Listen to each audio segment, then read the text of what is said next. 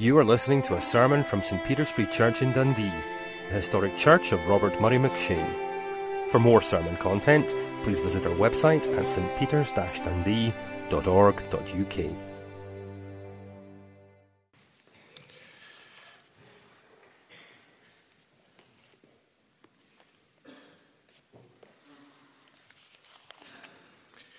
Well, shall we bow our heads and pray? Heavenly Father, we approach your word, and in a sense, therefore, we are approaching you.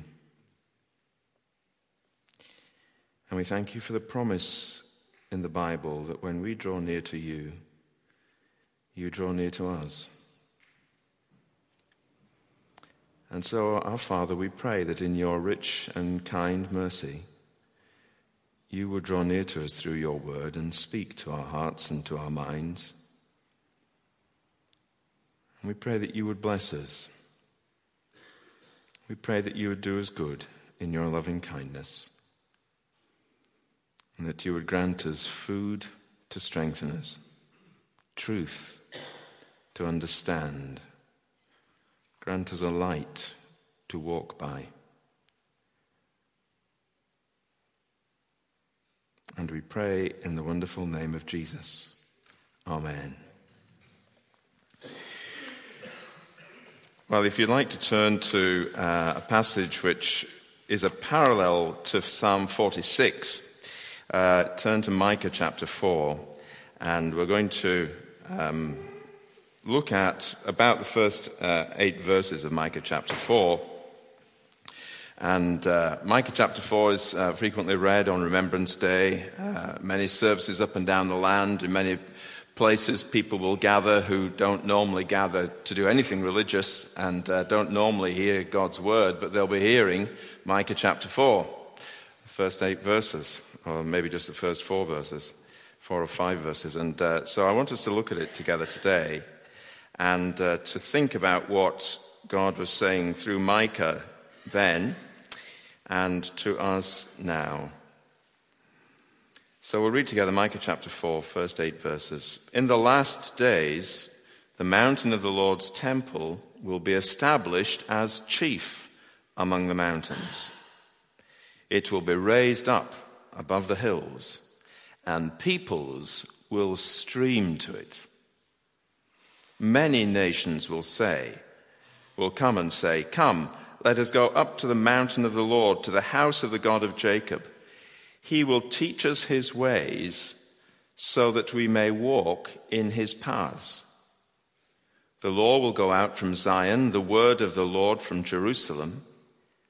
He will judge between many peoples. He will settle disputes for strong nations far and wide. They will beat their swords into plowshares and their spears into pruning hooks. Nation will not take up sword against nation, nor will they train for war any more. Every man will sit under his own vine and under his own fig tree, and no one will make them afraid, for the Lord Almighty has spoken. All the nations may walk in the name of their gods. We will walk in the name of the Lord our God forever and ever. In that day, declares the Lord, I will gather the lame, I will assemble the exiles and those I have brought to grief. I will make the lame a remnant, those driven away a strong nation. The Lord will rule over them in Mount Zion from that day and forever. As for you, O watchtower of the flock, O stronghold of the daughter of Zion, the former dominion will be restored to you. Kingship will come to the daughter of Jerusalem. And may the Lord bless to us the reading of his word. What I want to do first is just give a little bit of the historical background to the passage. And I do notice that the clock there says that it's already nearly 10 to 1. So a little bit of catching up to do. And after we've looked a little bit at the historical background, I want us to give a bit of the kind of the broad sweep context of what's going on with some of the themes here.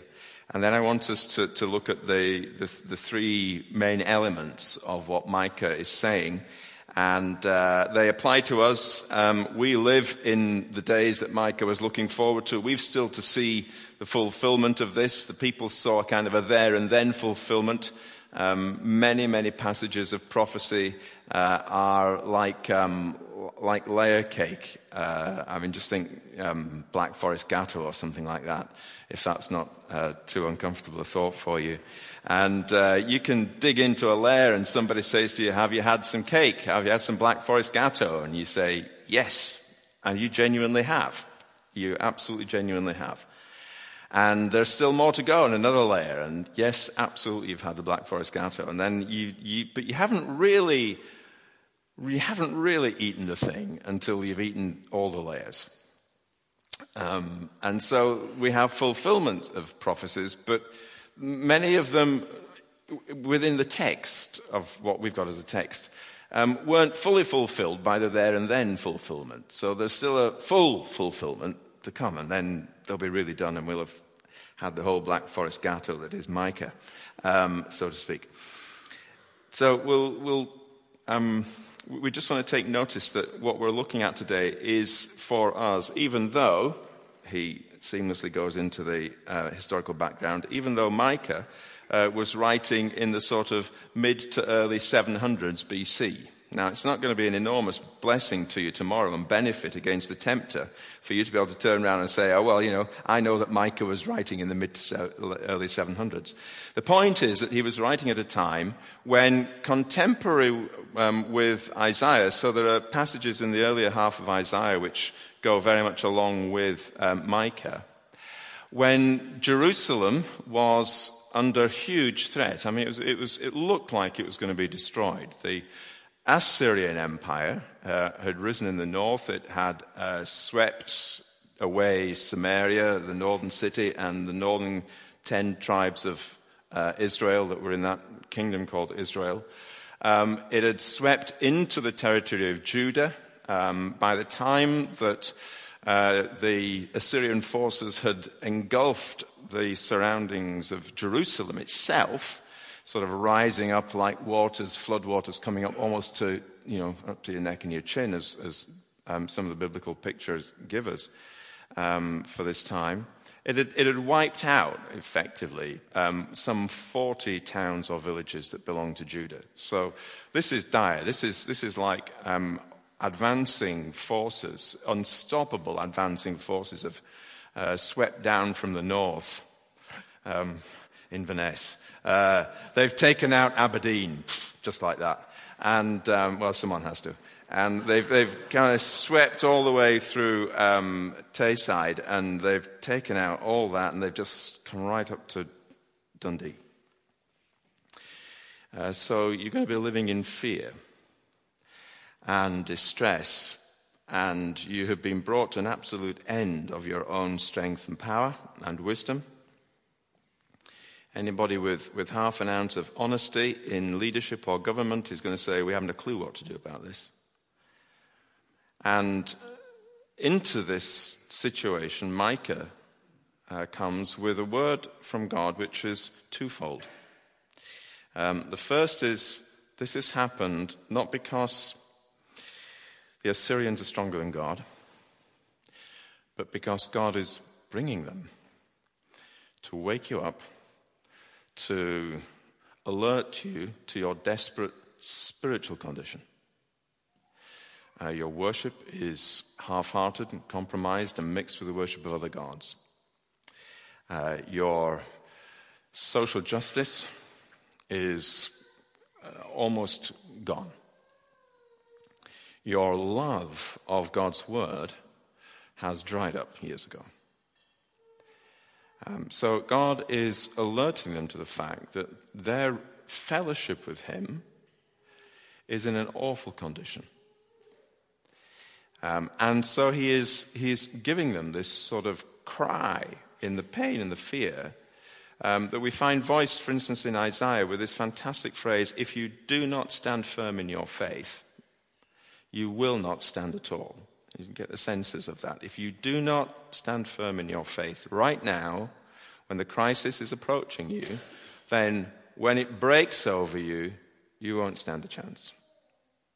So it's now believe, now trust in God, which meant for them repentance too.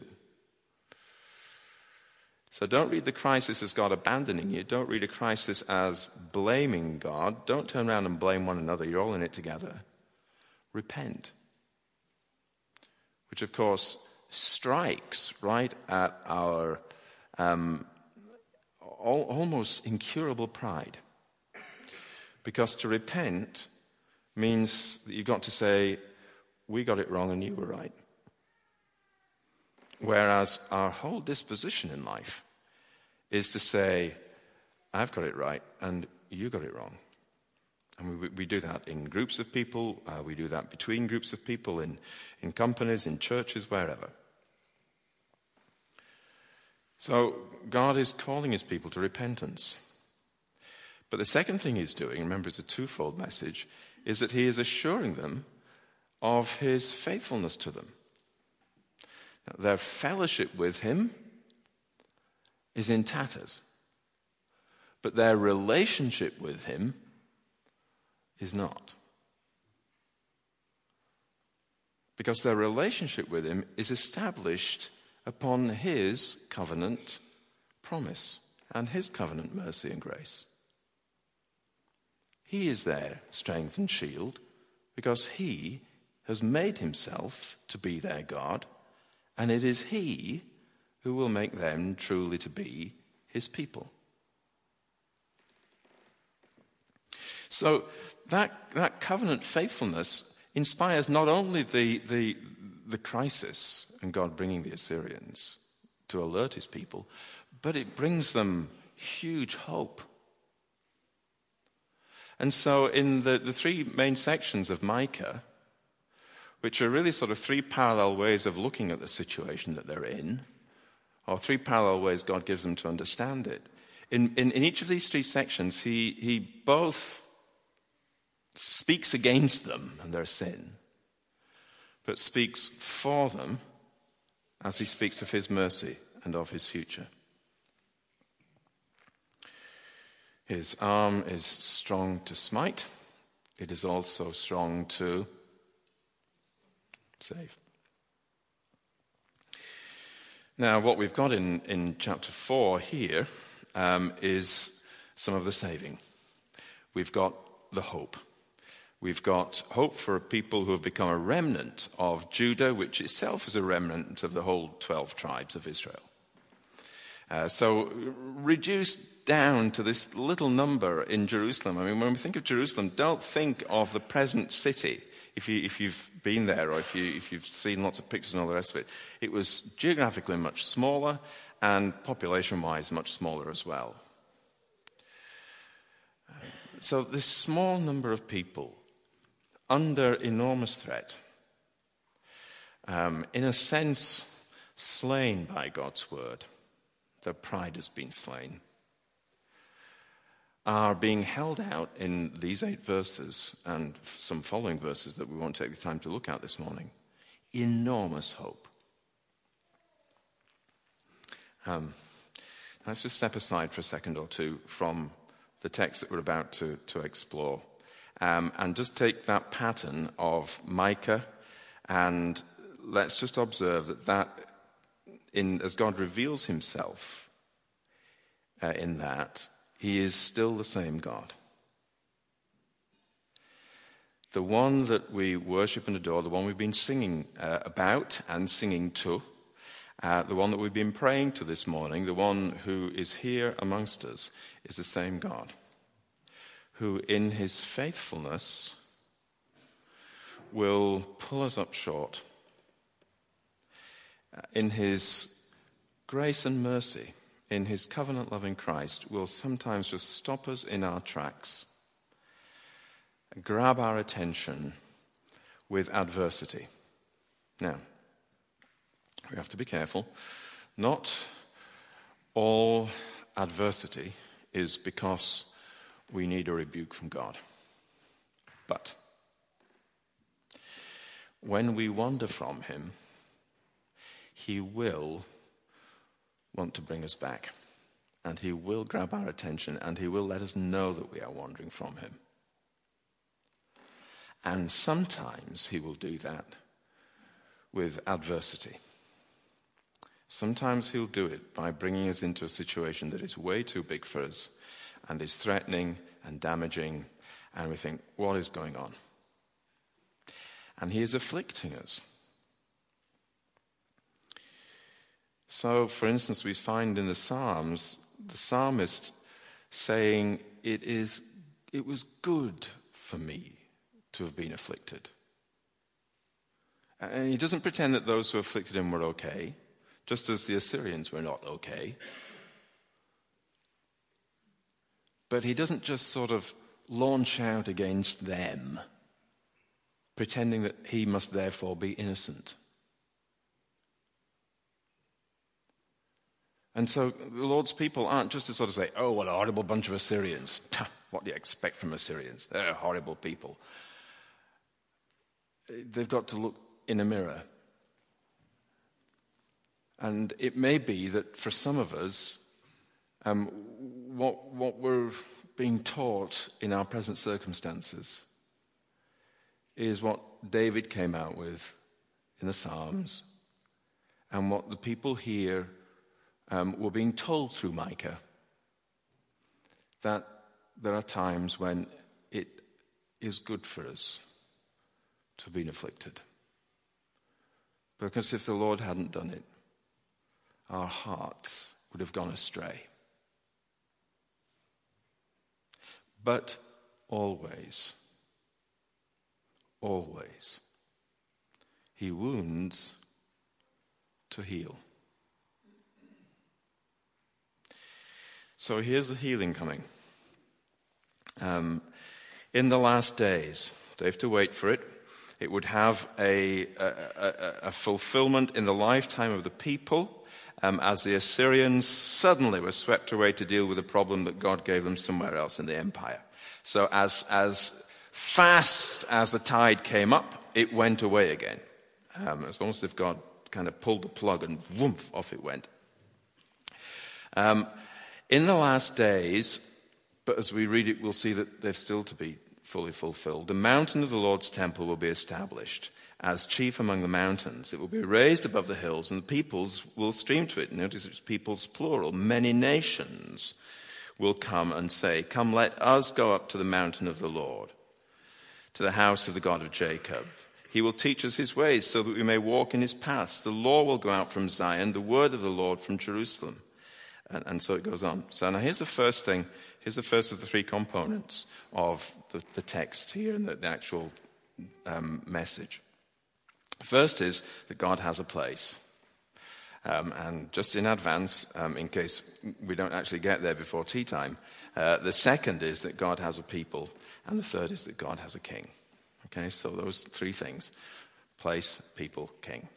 Now, place and people run like a motif from the beginning of the Bible to the very end. What God does is he creates a perfect place and then puts perfect people in it. Genesis 1 and 2. And the people are perfect in their being very good. They have the capacity to turn away from God. Right? Now, they didn't develop that capacity sort of, under coercion from the serpent in the Garden of Eden, back in Genesis 1, 2, and into 3. Part of them being very good, part of them just being in God's image, is that they have the capacity to choose. And part of their dignity is that they carry the responsibility of their choice. So they choose to turn away from God and no longer reflect his image in the way that they were made to do, and start to reflect the image of the one that they did listen to, who was a serpent. What happens? God immediately begins the restorative, redemptive work of another place and another people. continuous with the first.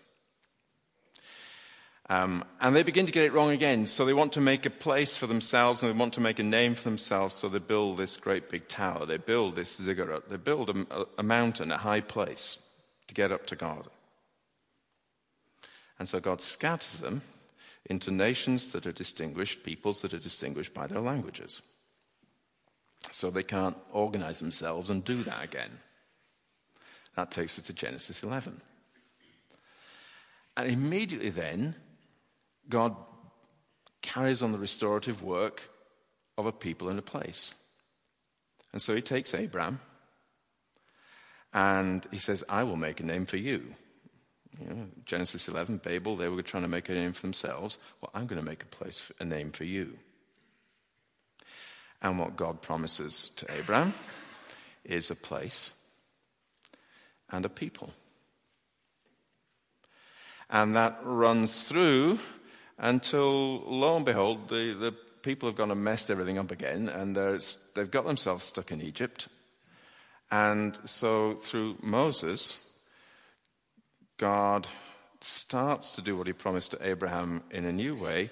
And what are they going to be? There's going to be a people. So we have these tribes coming together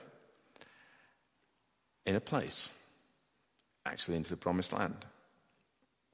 Now you can track that right the way through into the New Testament, and you see, what is God going to do? Well, he's going to make a new heaven and a new earth. There's going to be a new place, and it'll be perfect. And therein it will be my people. And there will be the people. And the people will be perfect. So the story of creation to new creation is a story of a place and a people. Now the place might be spoken of as a land. It might be spoken of as a garden. But it's also spoken of as a mountain. And that picks up on the fact that mountains were very, very significant to people in the ancient Near East. Mountains were nearer the gods, or nearer the upper deck, upper layer, where the gods lived.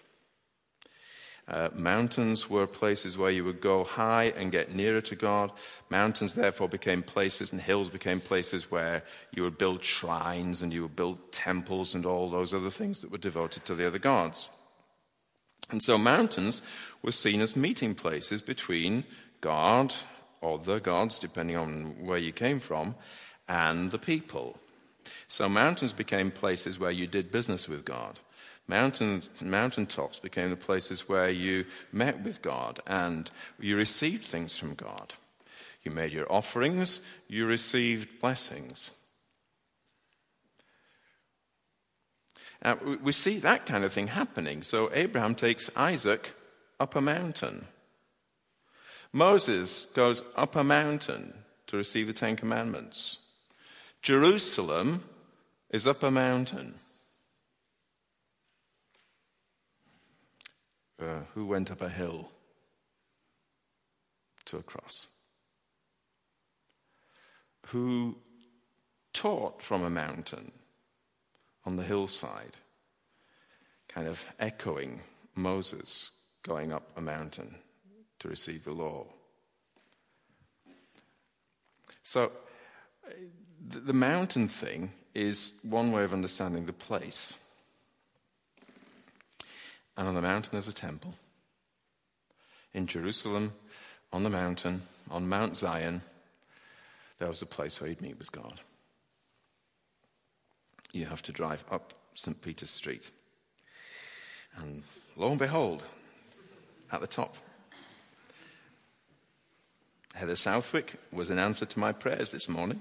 She may not know that, but I turned in off the Perth Road, up St. Peter's Street, and I thought, oh no, there's a car coming down, and then there's someone coming up behind me, and I couldn't reverse, and I was, oh, dear.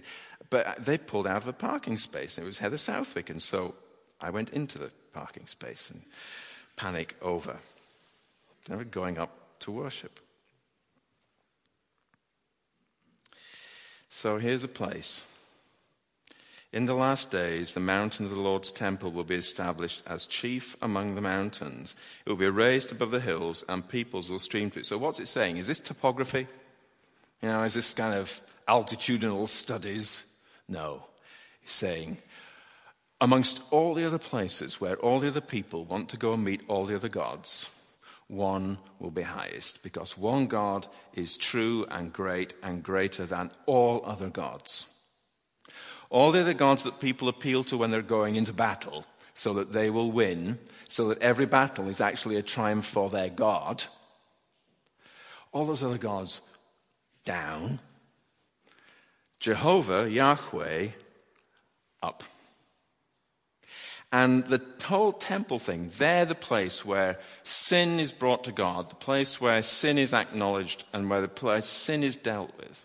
When God comes down once a year, Yom Kippur, on the Day of Atonement, to make atonement for their sins, to forgive their sins, where blood was shed and brought before a holy God so that death might be averted. Be higher than everything else. Every other way of redeeming yourself, every other way of getting right with the gods, every other way of sorting it with, the one upstairs, all those other things that people live with nowadays, every other way of trying to get your way through life, every other way of trying to win against every foe will just go down. And God will be exalted, Yahweh will be exalted above every other thing that is called a God, every other place where you might go to make the future safe and right. Every other place you might go to try and ditch your guilt and live with yourself or cope with a difficult world, every other place down, and there will be one place, because there will be one God who is exalted above everything, and every other God as the only Redeemer, as the only victor over sin, as the only provider of a safe future for eternity. And therefore, the only one that you have to deal with. So his place is exalted because he is exalted.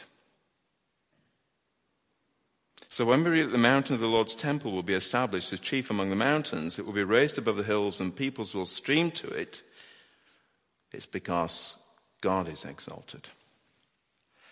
And what he will do, and we are seeing the process of it, and we will see the fulfillment of it, what he will do is reverse what Babel ended up doing, which was scattering people away into all their languages and diversity and keeping them away from one another and therefore and away from God.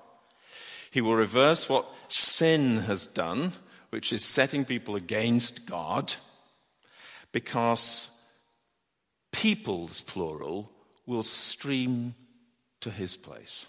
And many nations will come and say, "Come, let us go up to the mountain of Yahweh, to the house of the God of Jacob."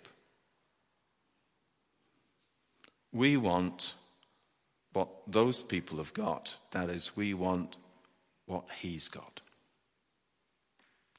And so what Micah is talking about is the great reversal, the great undoing of everything that Genesis 3 did. He's talking about the great fulfillment of the promise to Abraham that nations will be blessed through him. What God is saying through Micah is there is only one way to be redeemed. There is only one Redeemer. There's only one Lord and God. And you too can approach him. And so many nations will come and say, "Come, let us go up to the mountain of the Lord, of Yahweh, to the house of the God of Jacob." I want that house to be where I am. I want that meeting place to be the place where I can have a meeting with God. Everything else I've ever trusted, down there. Everything else I've ever worshipped, looks flat compared to this.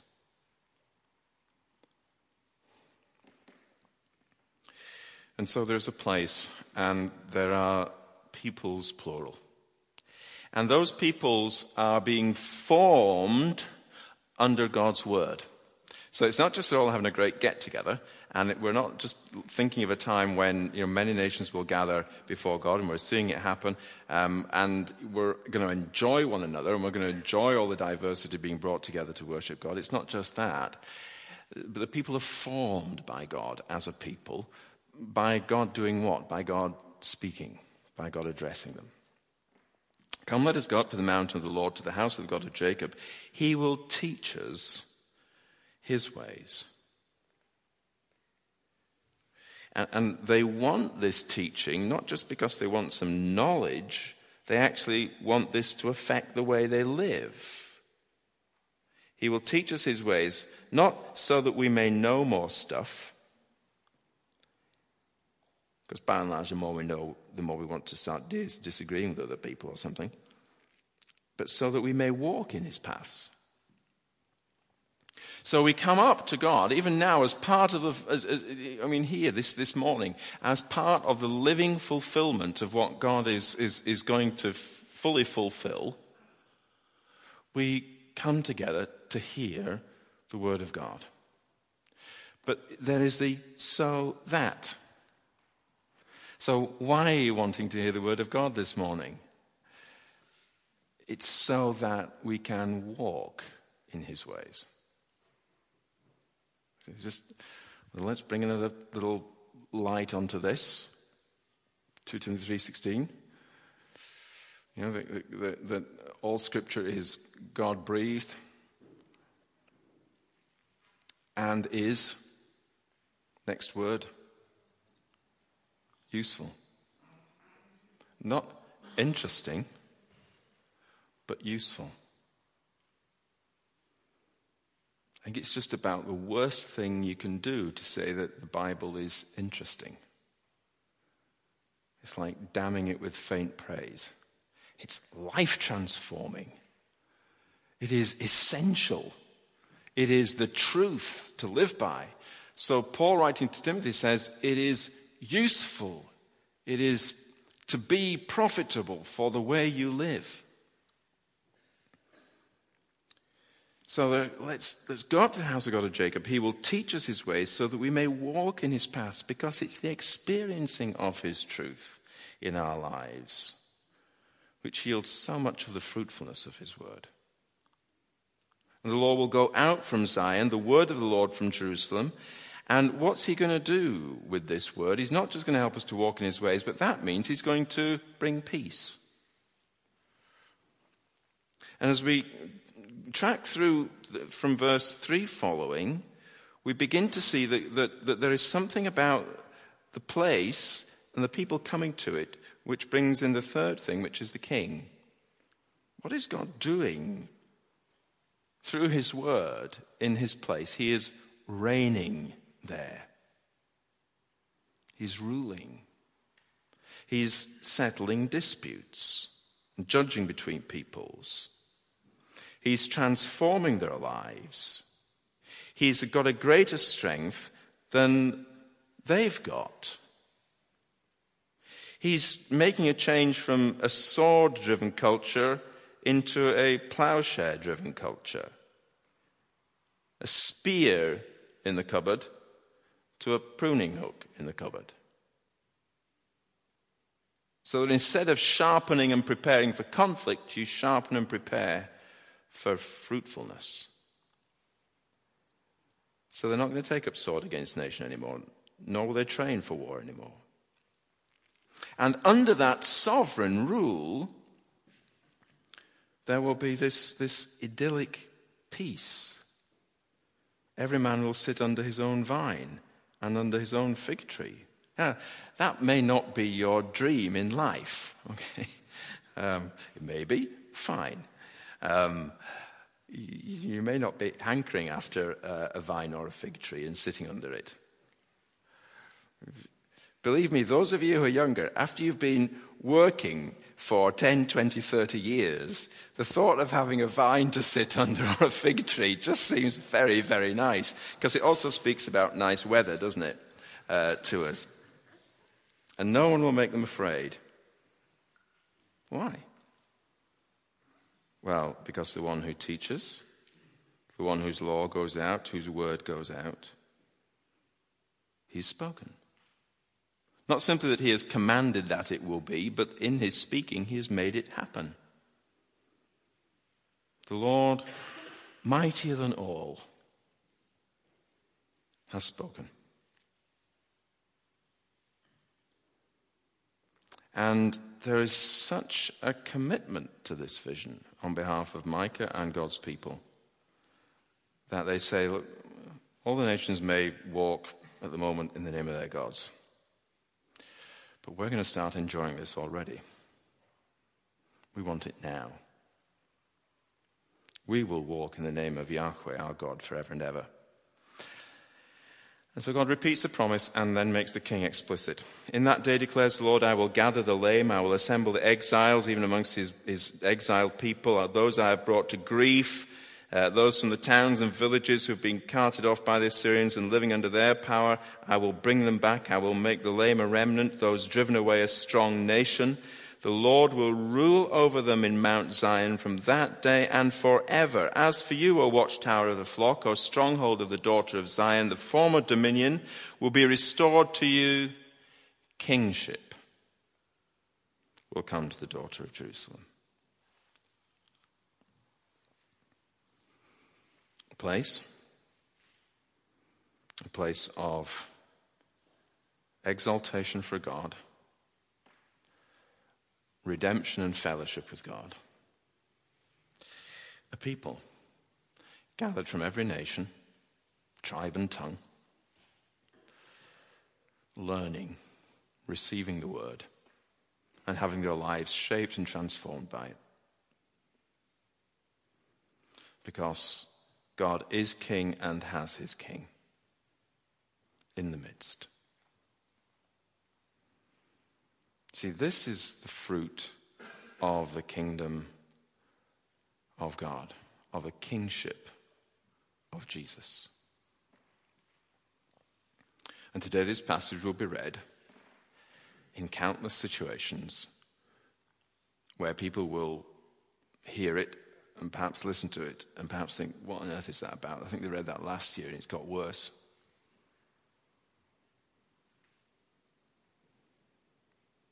But of course, if your heart is inclined towards the king,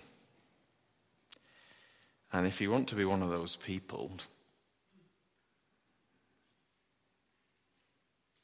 then he welcomes you to the place even now.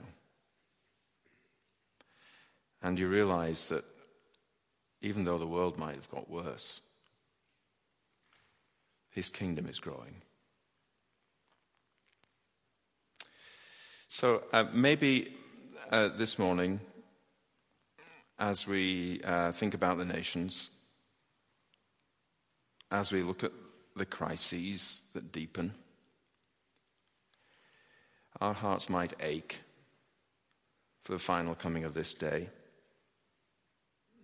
We read it here in Britain with poppies and wreaths and brass bands and the Army and Navy and Air Force. Imagine if this was being read in a small gathering in a church, a small gathering of believers in a house somewhere in Syria or in Pakistan or in parts of Indonesia or in parts of northern India or in parts of South America. Would you not hear it a little bit more keenly and a little bit more sharply? Well, let's pray. Heavenly Father, we thank you that you are about this very work, that this prophecy of Micah in these days is being fulfilled before our very eyes, and that we are part of that fulfillment. We, Lord, who I guess mostly are Gentiles from among the nations, the peoples. And yet here we are before you, before your throne, gladly acknowledging the kingship of Jesus, depending upon your sovereignty, finding our hope in you.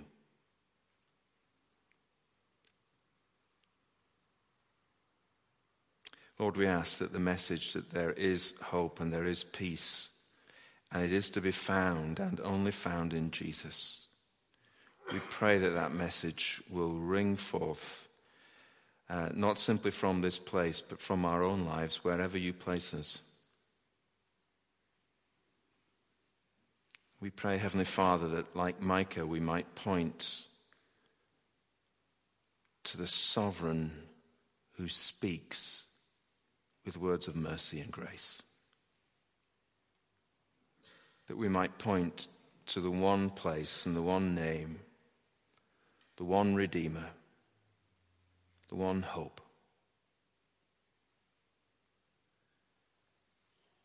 And we ask it in Jesus' name.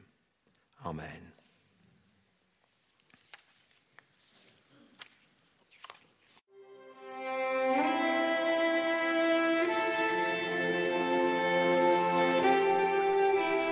Thank you for listening to this sermon from St. Peter's Free Church in Dundee. If you found this sermon has been helpful to you, please help us to continue building up and assisting the people of God.